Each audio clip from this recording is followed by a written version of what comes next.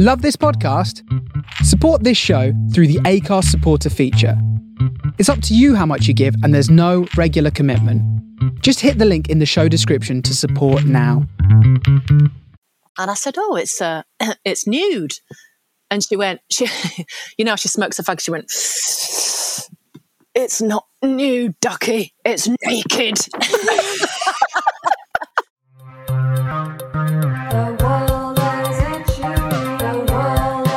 Hello and welcome to The World as It Should Be, a podcast in which we ask our guests to tell us what they would change to help create their perfect world.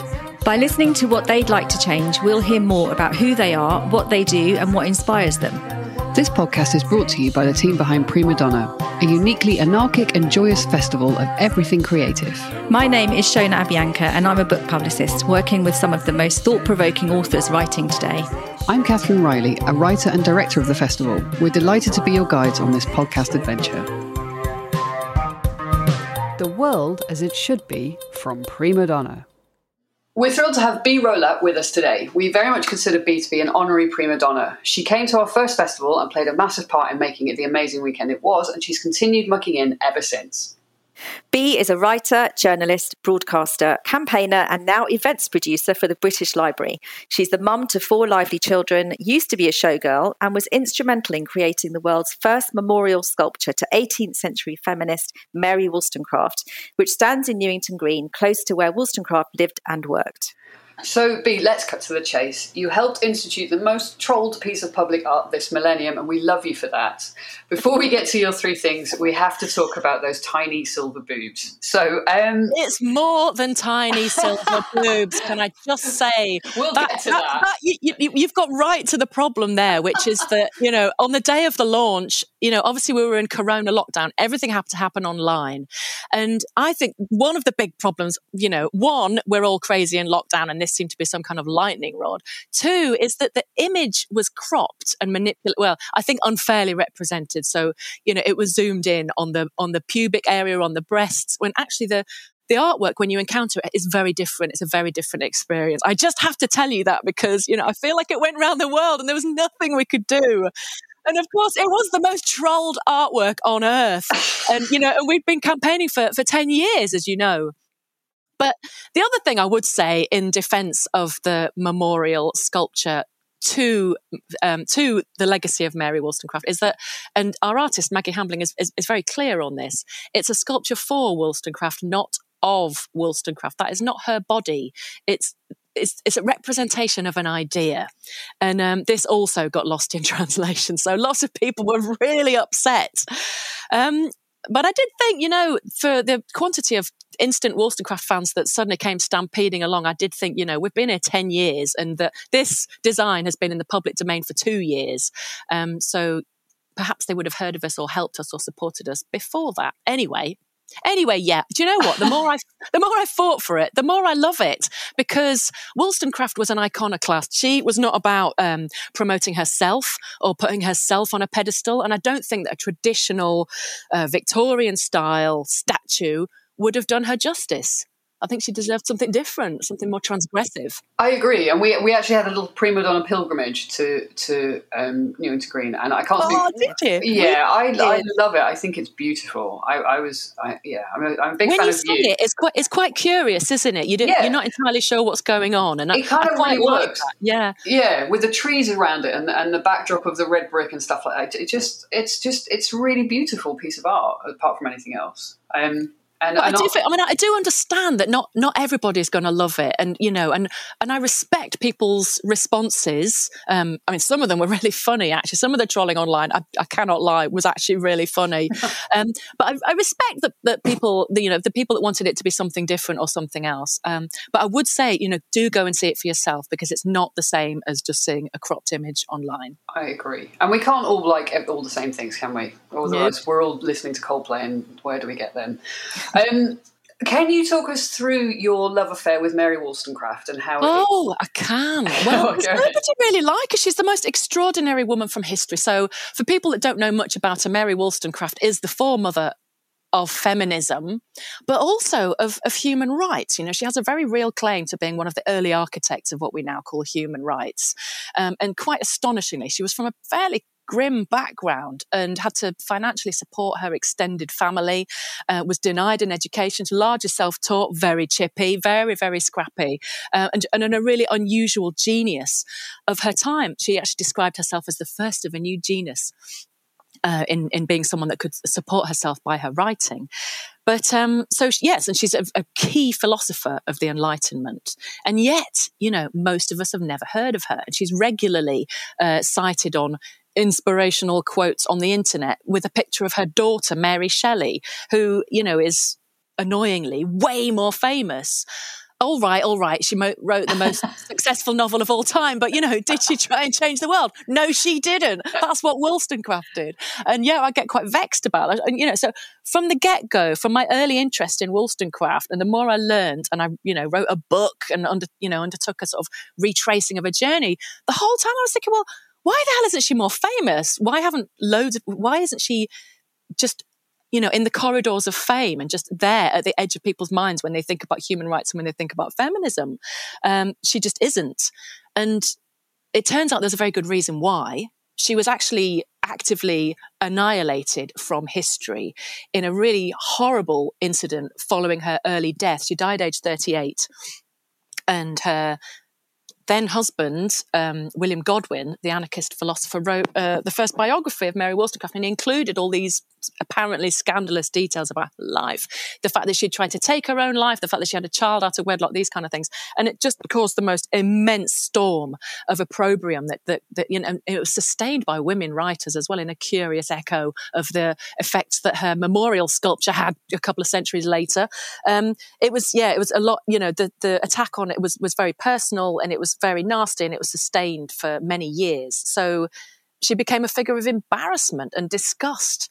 So, B, it took 10 years to bring Mary's statue to Newington Green. What was it that caused this delay? I mean, 10 years is a long time. Why did it take so long? Maybe I'm just not very good at it.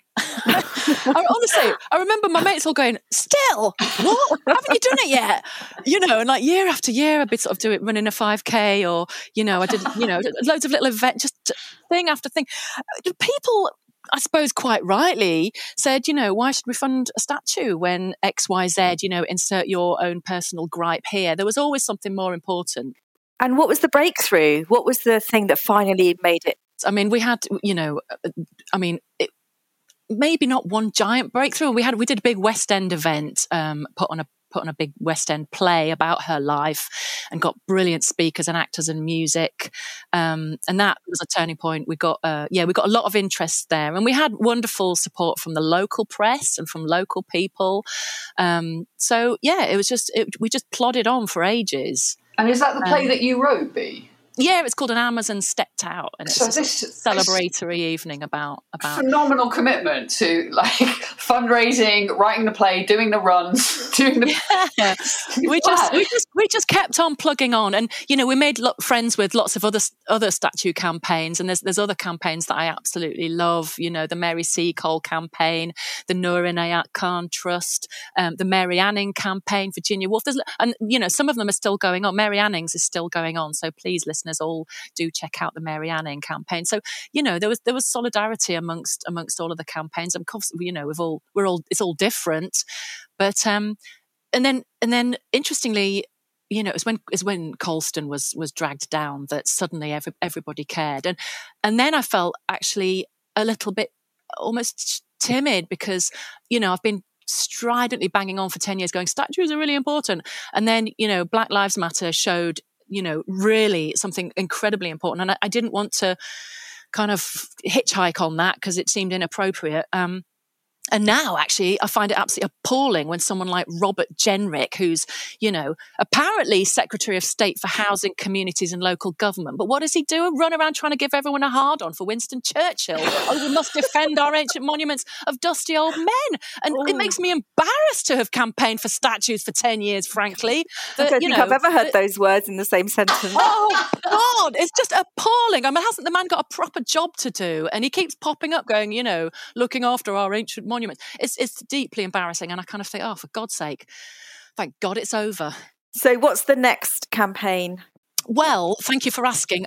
I'm also the founder and trustee of the Wollstonecraft Society. It's a human rights charity all about the educational, it's about getting human rights educational materials, that fit the curriculum into schools and into places where, people might not necessarily know about Wollstonecraft. So that's the ongoing legacy work that's come out of this campaign, as well as the brilliant Maggie Hambling sculpture. Fantastic. Whilst you're on those, one quick final question, sorry, on the subject, while we're talking about Maggie Hambling, and after your poetic description of Robert Jenrick, I imagine in my head that you and Maggie Hambling had some pretty phenomenal chats. Is that what happened, or were you not lesser or more involved in the process of the art? Sort of? Oh, I did. Oh, no, I wouldn't. I mean, I don't want to let this out the bag, but I don't know the first thing about art. But don't tell anyone that. I won't tell anyone. I mean, for me, it was a singularly political thing. There was no significant memorial to Wollstonecraft anywhere. Maggie Hambling is an extraordinary artist, and you don't tell her what to do. We basically handed over. So she submitted a maquette, and I was chair of the judging panel. So I wasn't actually a judge, but I was chair. So I had to sort of scrutinise the judges' responses and the presentations that were made. And I did say to Maggie, she showed us the maquette, the sort of miniature version of what the art form is going to look like. And I said, "Oh, it's nude." And she went, she smokes a fag. She went, "It's not nude, Ducky. It's naked." And she fixed me with her beady blue eyes. And I won't lie, she's terrifying. But she's actually hit on something. It's not nude, it's naked. It's not a sort of supine, inviting, objectified form, in my opinion. It's quite a challenging and defiant naked form. We've all got bodies, and this is, I think, a really wonderful and powerful representation of the defiant human spirit that embodies, the struggle of women's rights and universal human rights. I find it really inspiring. That's brilliant. It is brilliant. I have wondered, what is the kind of wave or flame that Mary is standing on? Is that symbolic? And I genuinely don't know what that is. Well, I'm sort of a little bit scared of talking about it because I think it just makes me sound like a wanker. But the idea is it's sort of intermingling female forms, and the idea is that it's the base on which the small figure stands is the sort of the swelling up of effort. It's an acknowledgement of other women and the women that came before us, and that's part of the ongoing struggle. I love that. That's a possible take. Everybody that sees it gets something different from it. So we're going to move now into your three things that you want to change to create the world as it should be. Your first offering for the world as it should be is to insist that workers are allowed 1 day off a week to volunteer. Can you talk us through that? Yes. Well, so I really enjoyed thinking about the world as it should be. Thank you for allowing me this kind of magic wand. And thinking about workplaces, and, we're allowed to dream big here, aren't we? Yeah, so absolutely. I appreciate that not all workplaces and not all businesses can allow their staff to go prancing off and volunteering. But I think it would be wonderful if more, particularly, state-funded organisations or big and more wealthy organisations allowed their staff time off to volunteer. Perhaps not a full day a week, perhaps just an afternoon. But I think particularly for people who are in a precarious part of their working life, and I'm used to that as a woman that's had quite a few kids, and I've been freelance for a long time. And volunteering, whilst you might think, "Oh my God, what's in it for me? I'm working for free." It's not just worthiness. It's not just about the public good, although that is a strong part of it. You can get so much from it, and I think under lockdown and during Corona, we've all seen the importance of community, and that's what you get from volunteering. And so some of the best things that have happened in my recent life have come about as a direct result of people that I've worked with in my volunteering life. So, I mean, the Wollstonecraft Memorial was one. I met some really extraordinary and brilliant people through that, and it's taken me all around the world. It's just been amazing.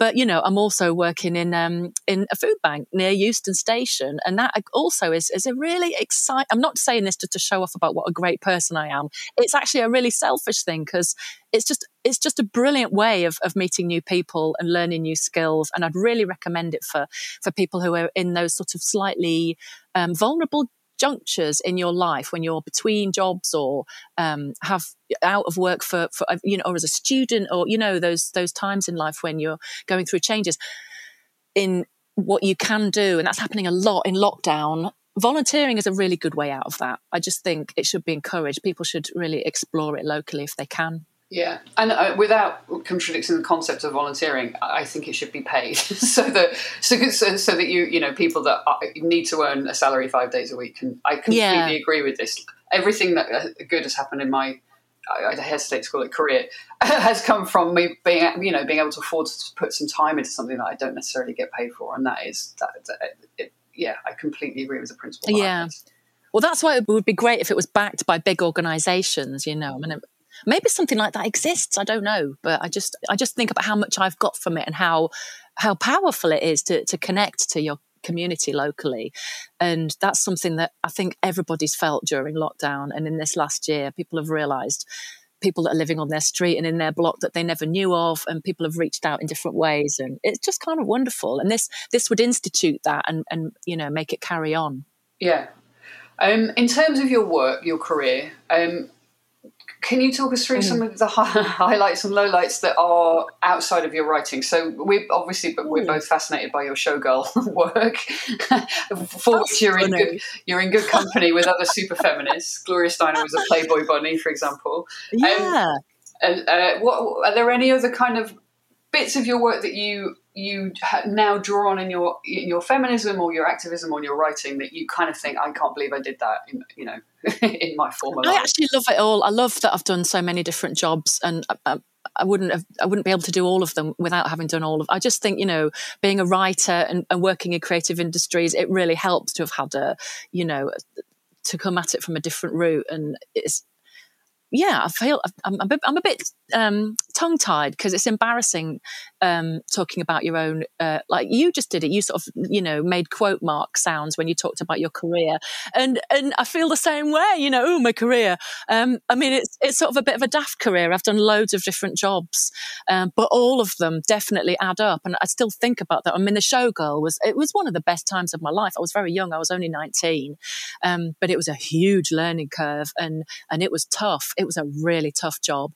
Weirdly, I still wasn't a feminist then. I didn't properly give birth to myself as a feminist until I was a mum, but I'm not saying that's the only way to come to it. Everybody comes to it in different ways. And then since then, there's been loads more movements forwards in my feminism. It never sat still, which it shouldn't. But there was a time when you were a showgirl and you were asked to take your top off and you didn't. And you went home. So yeah, that's I remember a bit of that. feminism shining. So I'd come down from Yorkshire on a coach and gone to an audition at Pineapple Studios. I can't remember where the job was, and we worked our asses off. They taught us a routine, and we did it again and again and again. And they kept throwing out half of the girls right then, until it was down to 6. And then they went, "Okay, girls, it's a topless job. Get your tits out." And half of them just peeled the tops down and went, "Yeah." And, I just had to sort of, snivingly get on a coach and go back. Did you think about it for a second? I just... Shona? I didn't then, but then when I was a showgirl, my best mate and the woman that mentored me and looked after me, and I'm still mates with her today, my Auntie Debbie, that was her nickname. She was the sort of old. She was ancient for a showgirl. She was 24, and she really looked after all the showgirls. And she was a topless dancer. They used to get paid more.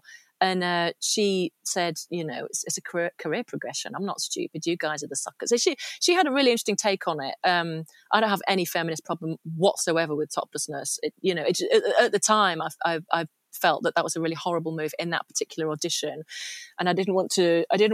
Later on, Debbie and I travelled back. We went to the Moulin Rouge, which she was a Moulin showgirl. Wow. And met today's showgirls, and we were like the ye ancient showgirls of yore, meeting these amazing, young, bright, shiny, unoppressed women who were so impressive. And we watched the show and we were like, God, they still do the can, which causes all manner of horrendous spinal issues. But it was all part of the process of enlightenment. I just think, never rule anything out, really. Not quite sure.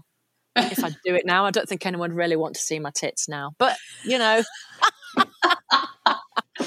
onwards career progression, who knows? Don't write in. Don't write in. But do come to the Prima Donna Festival, because you never know what's going to happen. Well, we could dust down some sequins next time we get that festival together. That's a promise. Giant feathers. Right, I'm going to move on to your second idea for making the world as it should be, which involves making private schools illegal immediately. Oh, yes. Can you talk me through your idea so, for this? How to make everything better really, really quickly. This seems to me just an absolute shoo-in of an idea. Don't have private schools. Be like Finland, which, routinely is deemed to have the best education system in the world. And you'll notice that I have a strong love for all things Scandinavian. And their amazing success at education is one of them. They don't have private schools.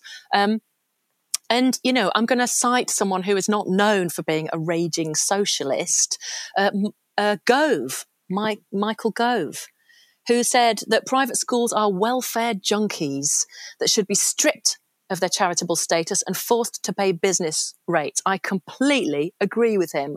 It's an outrage that something that is an engine for inequality is being funded by the state via tax breaks and charitable status. Yeah. What was your school like? I went to a number of different schools. And, crap ones and good ones. And my kids, actually, and this is one of the things that opened my eyes to this, when we've lived in London, they've just gone to the local normal school. But for the 4 years that we were living in India fairly recently, they went to this super fancy, unbelievable, it's one of the poshest schools in the world, because we were expats. And they don't speak Hindi. So there they rock up at this place that was like a 5-star hotel. We were kind of going, oh my God, can we live here? It's just so unbelievably fancy. And it was there that I got a taste of super ambitious, really, really nauseating parents who just want to get every last vestige of advantage for their own kid at any expense. And it made me quite cross, actually. Come back to London, the kids all go back to normal schools again. And, there was absolutely no distinction. The teaching is every bit as brilliant in state schools. I just think that, you learn so much, even if you don't have 3 swimming pools and a state-of-the-art theatre, which you probably don't, you still have extraordinary teachers that are every bit as good as in the private sector. And furthermore, there was a report a couple of years back showed that kids that have come out of state schools with high grades get better degrees than privately educated kids with the same grades.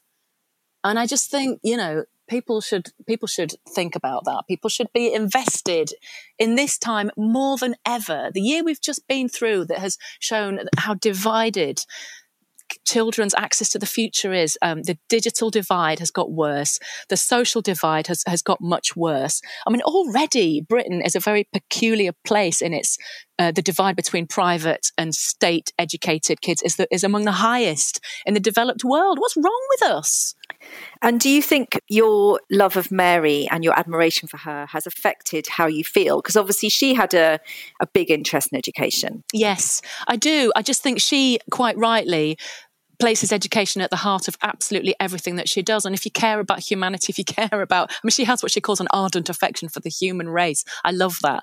If you care about the society doing well, then by necessity you have to care about education. It just follows. And if you care about education, you should care about everybody's, not just your own kids, because it's a positive sum game. If the rest of society and your community is also well educated and can read and write well, then you won't be surrounded by idiots. It's good for everyone. This is why I love Prima Donna Festival and imagining the world as it should be. And I think, and not only Prima Donna Festival and the world as it should be, but, we're coming through this insane pandemic where, we're all trapped in our houses thinking about the world and about our place in it. And if not now, when?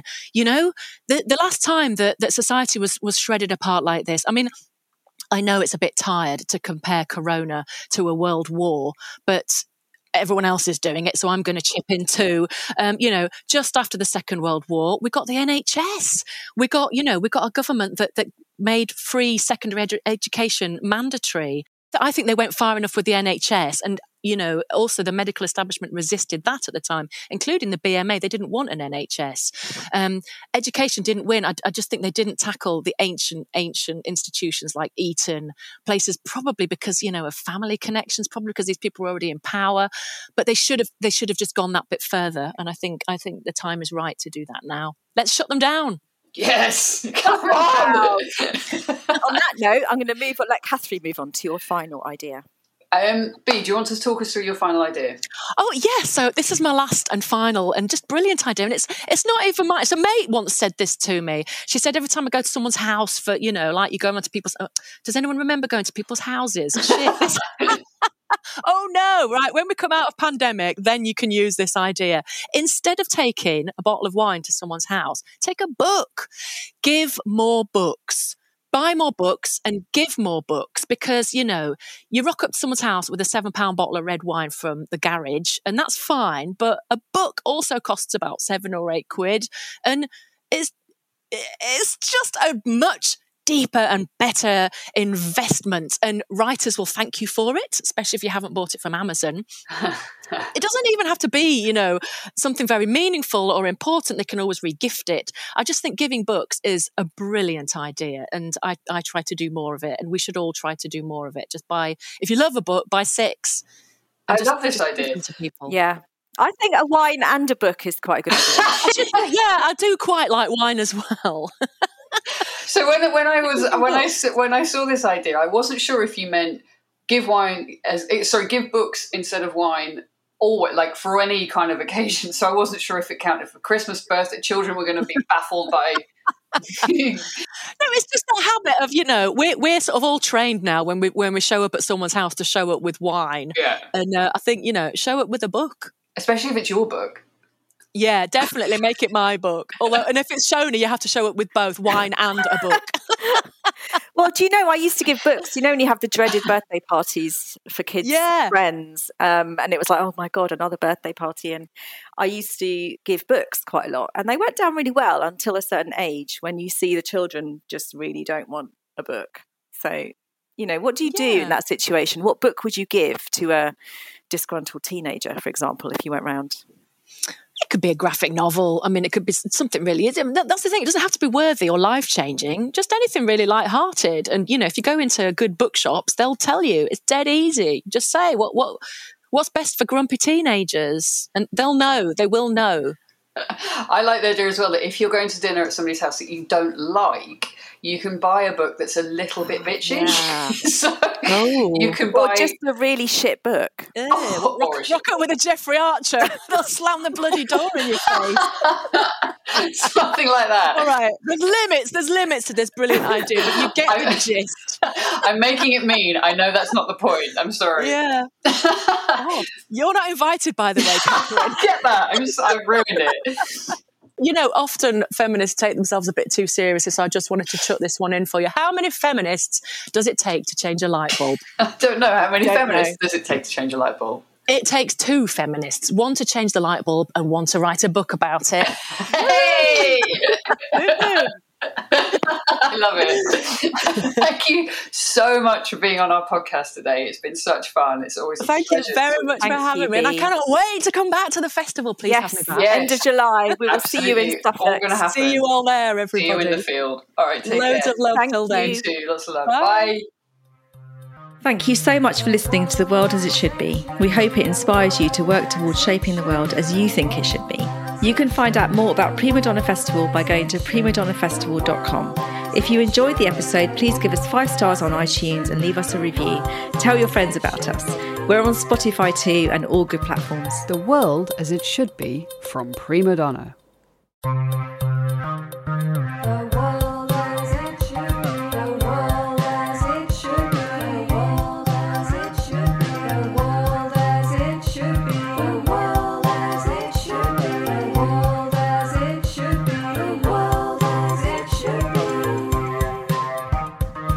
The World As It Should Be from Prima Donna.